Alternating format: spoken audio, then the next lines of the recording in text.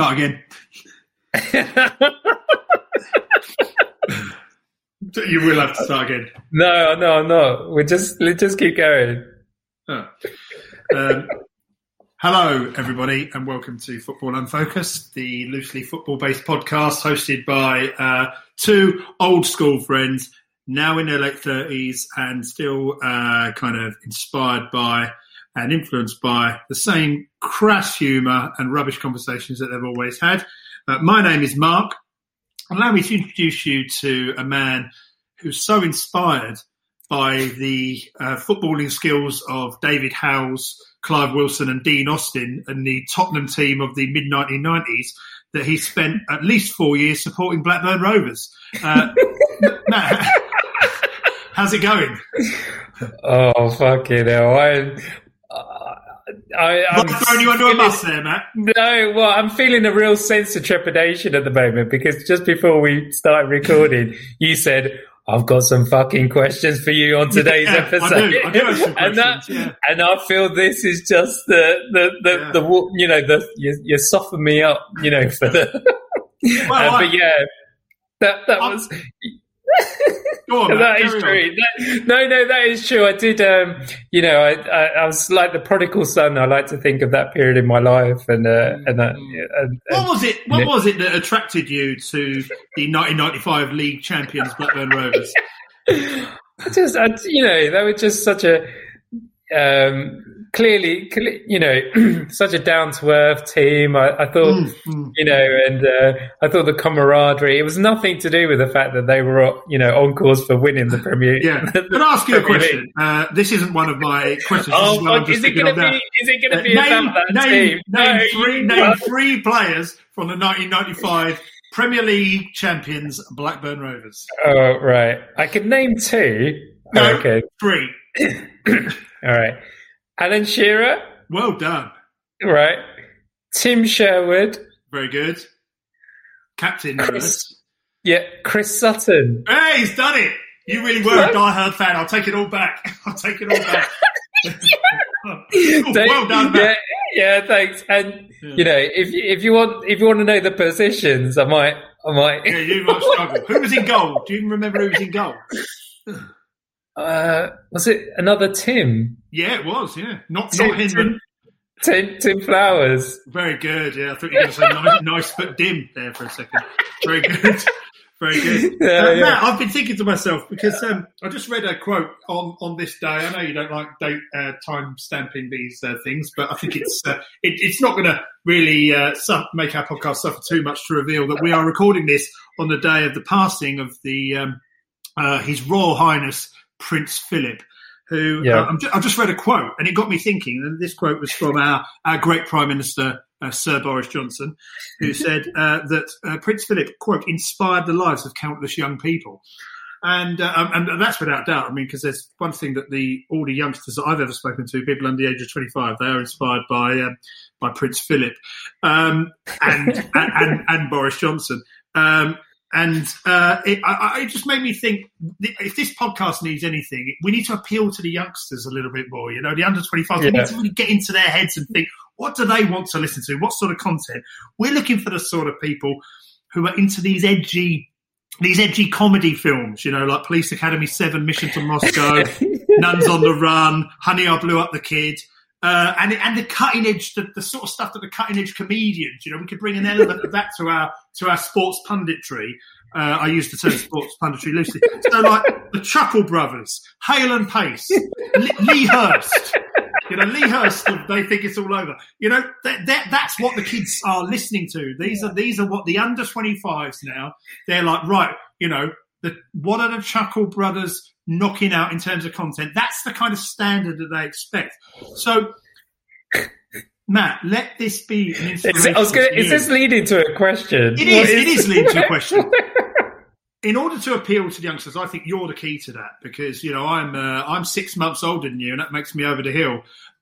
So you're going to be the one to reach out to our younger listeners. You're the man with the football credibility. So I've got some questions to you about your diehard support of Tottenham Hotspur. We've already discussed how into Tottenham you are.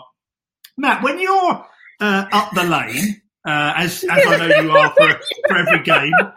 When you're up the lane with its novelty beer pouring mechanism and giant golden cock, and you're standing on the huge terrace behind one of the goals, and you are watching Spurs build an unassailable lead against, for example, Dynamo Zagreb in the Europa League first leg.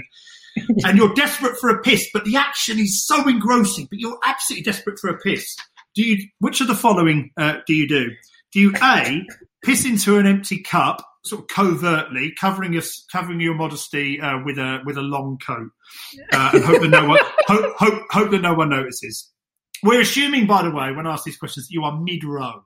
You are mid-row, so you would have to disturb people to get out of your... But I am also assuming, because you're going to be in the die-hard section, that you're standing up.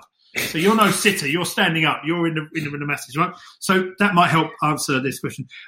B, leave for the toilet.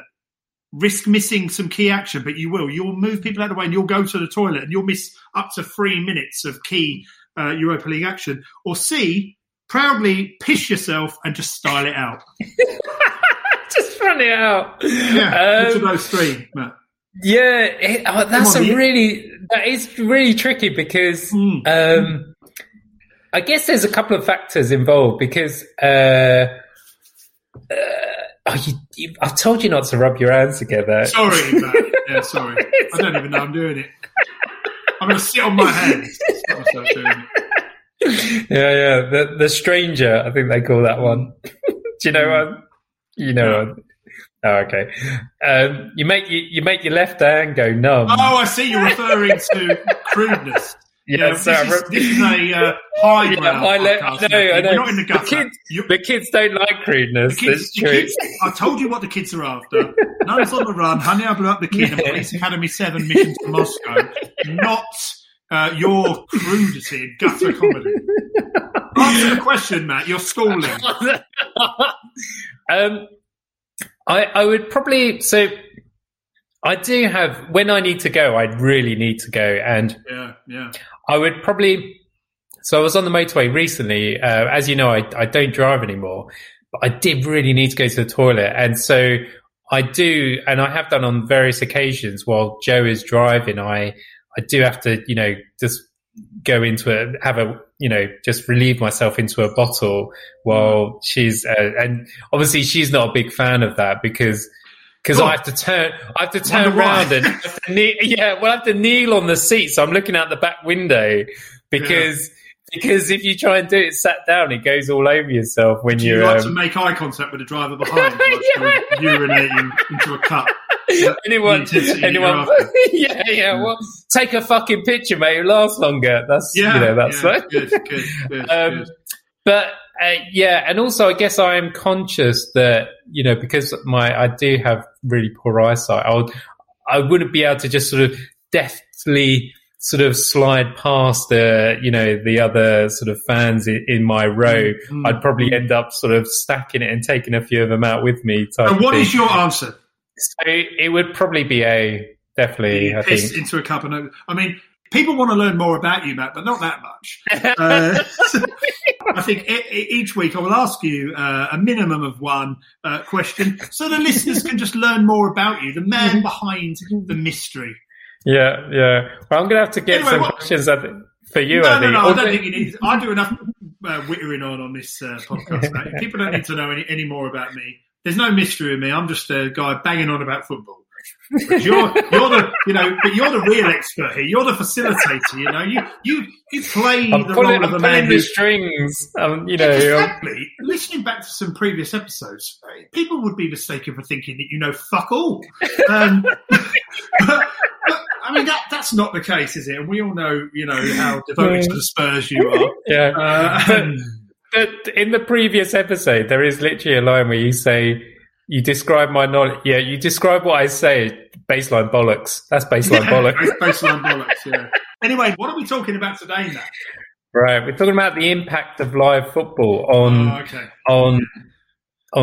football, obviously. Live coverage on football. I was sort of looking at whether live football had an impact on on match day attendances a little bit. And I think the general consensus was that there had been a negative impact on match day attendances, but in effect, the revenue that was gained through TV coverage had kind of massively outweighed any loss. I was looking at a study in Norway, and they were saying one of the biggest impacts that they'd found on match day attendances was the importation of football from overseas. So the top leagues around Europe had actually possibly impacted domestic match day attendances more than their own sort of live coverage. Yeah, I think that's probably fair. It's difficult to kind of give much insight into that, because I guess you'd have to be, if you're living in a country that is doesn't even necessarily have a professional league, you've got quite a small scale semi-professional or even amateur league, then clearly the revenue for all of those clubs is completely dependent upon people turning up and paying a fiver or a tenner or whatever, kroners is it in Norway, to go in. And yeah, I think the kind of globalisation of football coverage and the fact that the Premier League now in particular is so powerful and so popular everywhere must have an impact, because let's face it, purely from a quality perspective, they're watching top level stuff, some of the best players from all over the world, some of the biggest clubs sort of doing battle in these sort of high quality matches, and then it's difficult to kind of match that with your local football club. But I think what that kind of analysis doesn't take into account is the expectation, why people go to football. I think it's probably quite a modern kind of assumption that there's this quest for perfection that assumes that people are going to be less inclined to go to football because the quality is poor compared to what they used to be watching on TV. People go to football. I mean, you've got to ask yourself, why do people, my local club, my nearest club as the crow flies, well, I've got West Ham in one direction, Leyton Orient in the other. Leyton Orient, I've got a ground that holds a capacity of about 8 or 9,000, and there's a steady 4,000 or 5,000 who turn up. That fluctuates a little bit, but they're a relatively well supported club for their level of League Two. And they had a couple of years in the National League. Now, people who live in and around the area and attend matches at the stadium, most of them are within a short tube journey of every other London club, and 5 or 6 of them at any one time will be in the Premier League. But they're not going to that. They're going to see Leyton Orient, and a lot of the time they're seeing, by comparison, quite kind of basic, even sort of primitive, more direct football, less based on ability, more the kind of, the old-fashioned virtues of sort of physicality and getting the ball, bypassing the midfield. That's a generalisation. There are clubs, of course, all the way down who play football. And the great thing about this country, where, as we discussed in the previous episode, we've got 92 professional clubs, is that there is amazing strength in depth, and you can still watch good quality football all the way down. Yes, it's not as good as watching Man City against Chelsea, but it's still pretty passable. But it's the social side of it. People who've been going for years. It's like there's like family traditions. They went with their mums and dads and nans and granddads, and uncles, aunties, and cousins, and it's part of their routine, and they've always had a drink in the same pub beforehand and at half time and afterwards, and they always get their pie from the same place, and it's a massive, massive part of their lives. And I think also there's an almost sadistic enjoyment in the suffering of just watching shit and being constantly let down. Like knowing you're going there with it's a bit like what I try and do with this podcast, Matt. Lower expectations, make people put in performances constantly that makes people think they're going to get utter tripe. But then occasionally just go, oh, that's pretty decent. He's banged one in from 30 yards. and that's kind of what you get if you kind of follow lower league football. Now, if you take it all the way up to the Premier League, I'm not actually sure. I think if you look at the statistics, I'm not sure that the proliferation of live coverage over the sort of Premier League period, post-1992 Premier League period, much as I hate breaking down football in that way, but, I guess it is a fact, and it is, over a nearly 30-year period now, it's quite an interesting sort of comparable. I actually suspect that the attendances would probably be up overall because the quality and the popularity of the product has improved. A lot of the stadiums have got bigger. New stadiums have been built with much bigger capacities. You know, a club like your beloved Tottenham that you're so devoted to, you know, you used to go up the lane. The lane held less than 40,000, you know, lovely, charming, traditional stadium, but had its limitations in terms of size. And now they're playing in the whopping great, what's it called, White Hart Lane 2, the Tottenham Stadium, whatever, waiting for a sponsor, insert the blank here. We've got a big golden cockerel.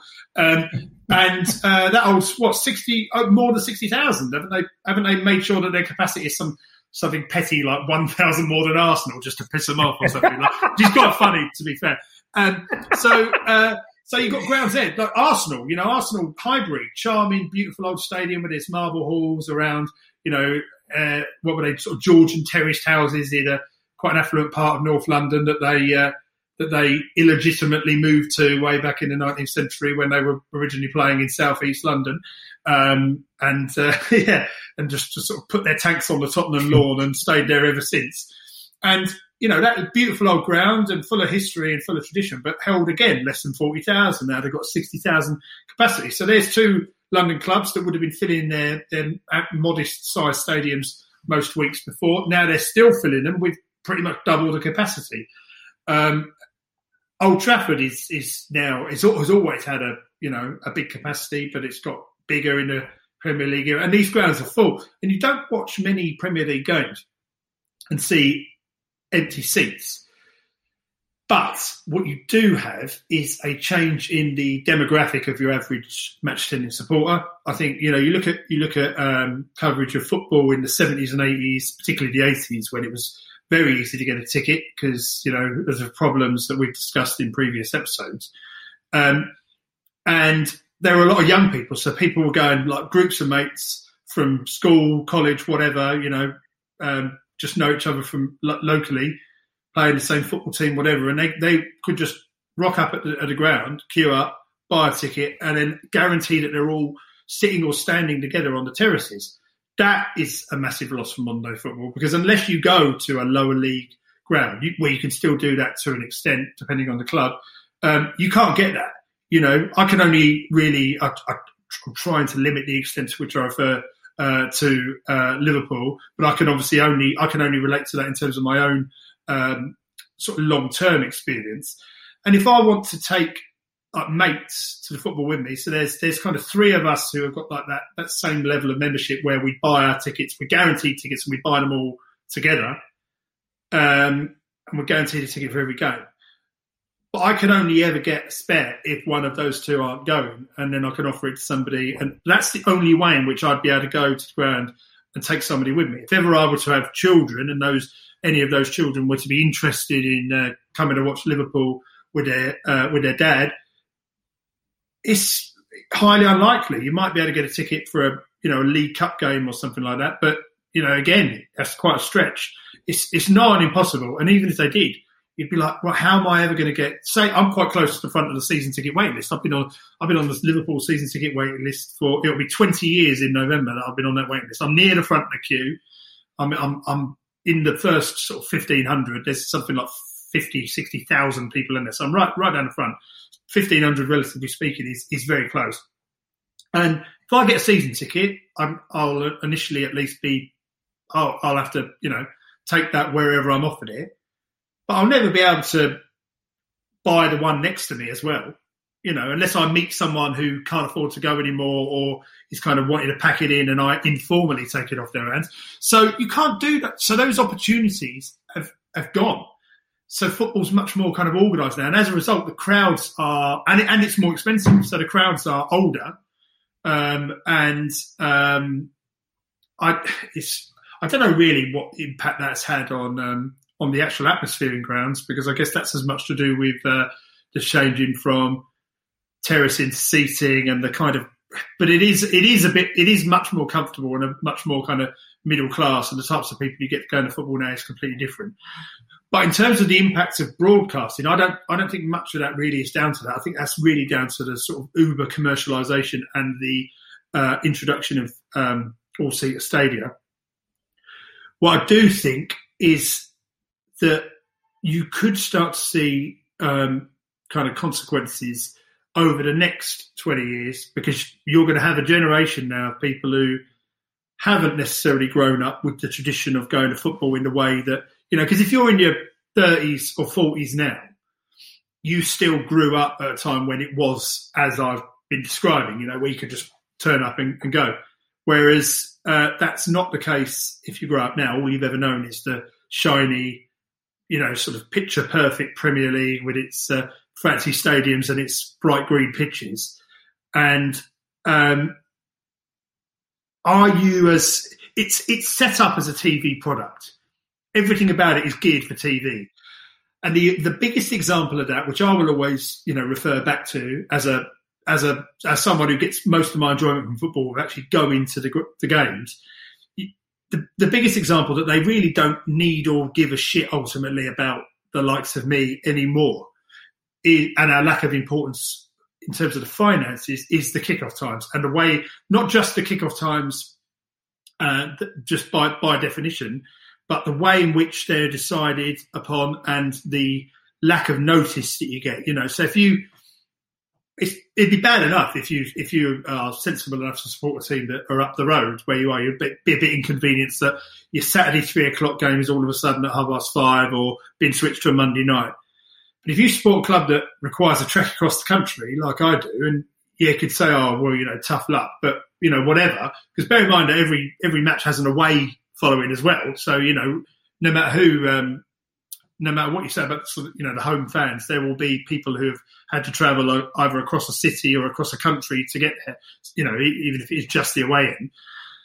And you often find out now, as little as 4 weeks before a match, that the game that you were preparing to go to Saturday at 3:00 is being played 4:30 on a Sunday, and you look at it and you can't get a train home that night, or there's going to be like road closures if you're driving, make it impossible, and you've got work the next morning, and all of a sudden that becomes a much more difficult prospect to go.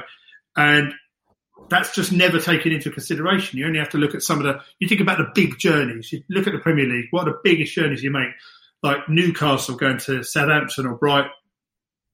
You see it all the time that those games will be Saturday lunchtime, meaning a Newcastle fan who wants to go and watch their team away, or a Southampton fan who wants to go and watch their team away at Newcastle, are forced to sort of leave the house at 4 a.m. and before the public transport network has kicked off. So if you don't drive, what do? You get on a coach? Do you rely on a lift from someone else? No, they don't give a shit about that. All they care about is that they got their TV fixture, in the bag, and let's make the game as attractive as possible, and then that TV audience is locked in. Now, this is not a new thing. This has been the case for a long time.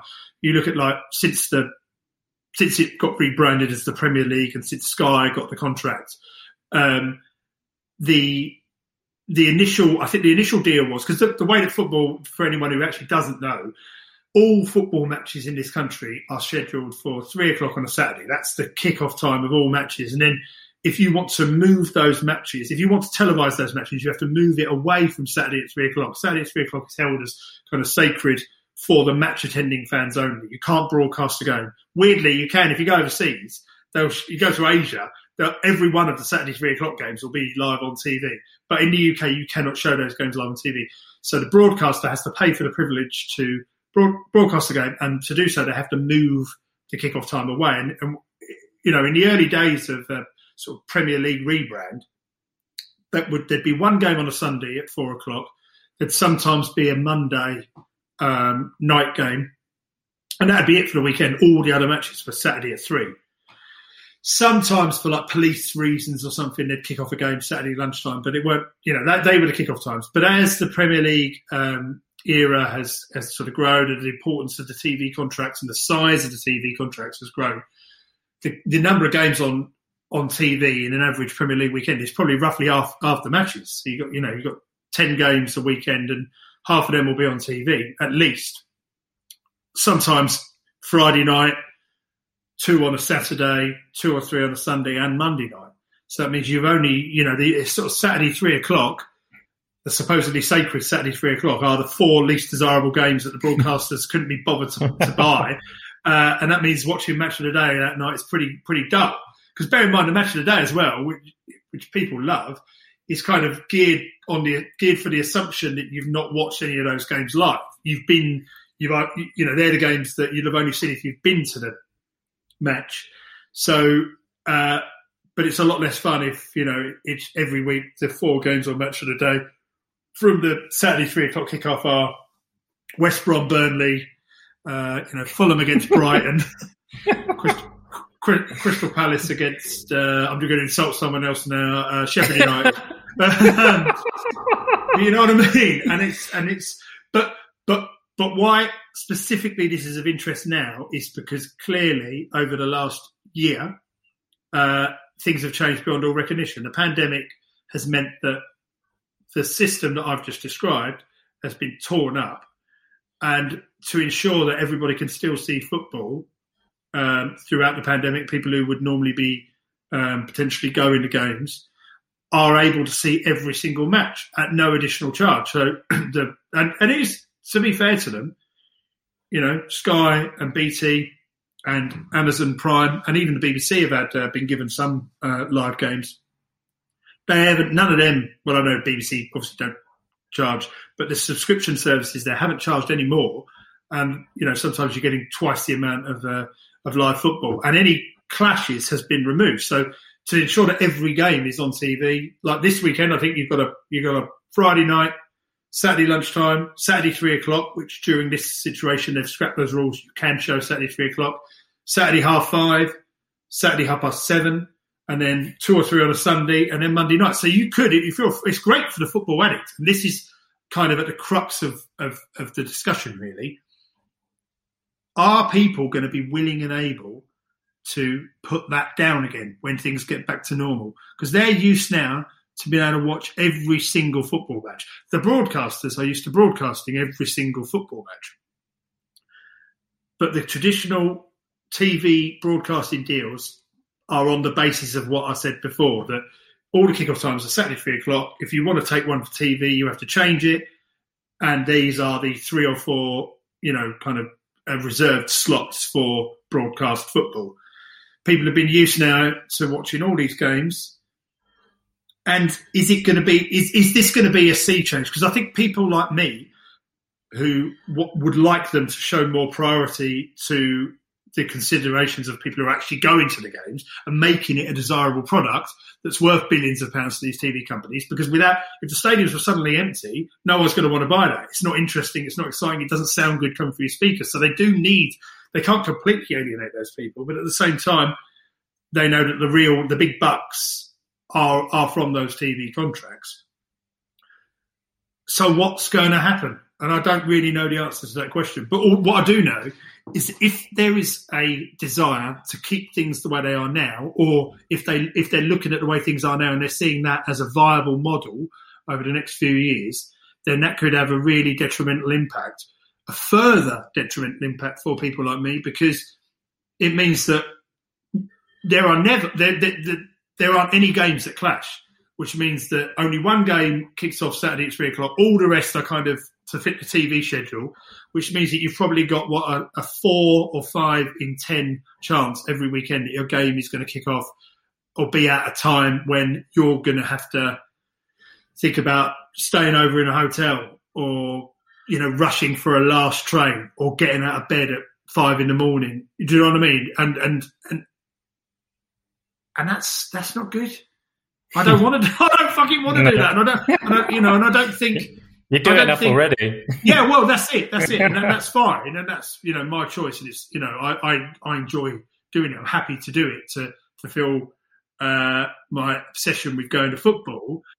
But I think there has to be a stage, surely, or does there? I don't know, where enough's enough. Where you just think, are people still going to be bothered enough to go if all of the kickoff times are at kind of unsociable hours that are geared exclusively at the TV audience? And what we also don't know is whether the pandemic over the last sort of 14, 15 months, has that left a sort of an indelible mark on the sort of psychology and the appetite of people to go to football. You know, are people now going to be a bit more? We've already acknowledged that the crowds in an average football ground are a bit older than they used to be. Therefore, by definition, you're going to have a lot more sort of, you know, vulnerable people. Are those people going to want to go back to football grounds? And then, you know, if they don't, the people who would take their place, the younger generation, can they afford 50, 60 quid to go and watch, you know, Chelsea, West Brom? Do they want to pay that? Are they bothered enough? Or have they got so used to football as a television product that that's how they consume it, you know?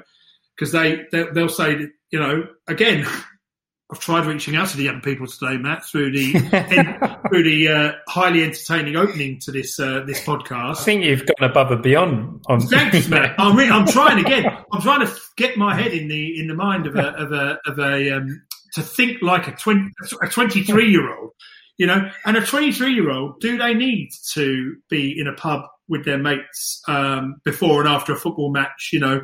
Having you know, whether they're having a light-hearted chat, talking about the game, banter, I believe, as the kids call it, or is their version of that to go on fucking Twitter and Instagram, or as depressingly seems to be the case now, just go and racially abuse whichever footballer's had a terrible game that week on Twitter, bringing shame upon them and society as a whole, which is, you know, a horrible, disgusting, but depressingly sort of consistent trend now. But anyway, I guess we can talk about that another day, but it's awful. And it's getting worse and worse and worse. But is that how now people interact? Is that social engagement now? Has that need to go to a football ground and do all the meeting up beforehand and after? Has that been replaced by, can you get all that from social media? You know what I mean? Can you get that can you get that fix from social media? And I mean, if so, the game's gone and I'm out.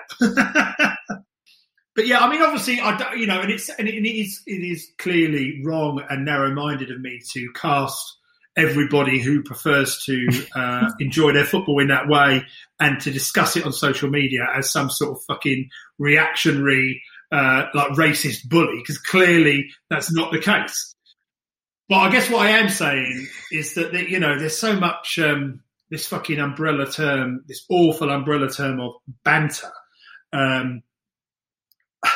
It is an umbrella term for an awful lot of shit, but that's how people, you know, that's how issues are discussed these days. This is how people communicate and interact with each other. So, and by definition, that means that there's less focus on the actual engagement part of life and the interaction, the social interaction, the human contact of life, because everything's kind of digital. So, does that mean that there will be less appetite for attending football matches in the future? I don't know. I don't think it will ever die in me, but is it as important, you know? So the conclusion to this fascinating debate really is it's a kind of wait and see. There's a potential for a proper kind of a revolutionary sea change in the way in which football is broadcast over the next few years. And that has been kind of sped up by the events of the last year, the unfortunate events of the last year. What's going to happen? Is it going to sort of slip back and go back to normal?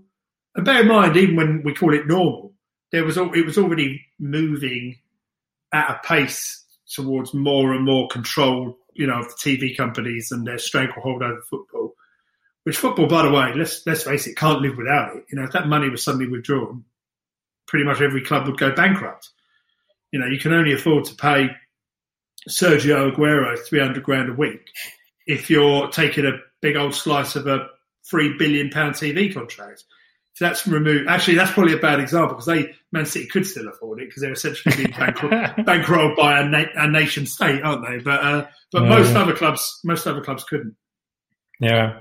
Maybe in a year's time we'll revisit this episode and we'll just sort of conclude, oh yeah, it went back to the same. yeah. But also weirdly, whilst I very much hope that we are still here in a year, the idea of still sitting here banging on about this shit with you on a podcast on a weekly basis does fill me full of dread and self-loathing. Do you have an opinion on this matter, Matt? Because just before we finish, because I know that you look like you're itching there to get your opinion across on Do you want to share? You're desperate to wrap this up, aren't you? But I would like to hear one of your points. Commit one of your points to our eager beaver listeners. They're dying to hear what your. I'll have to get my notes back up again. Yeah. It's one thing I will not have said about you, Matt, and that is that you're not natural. Well, it wasn't. It's not really an opinion as such. It was just more whether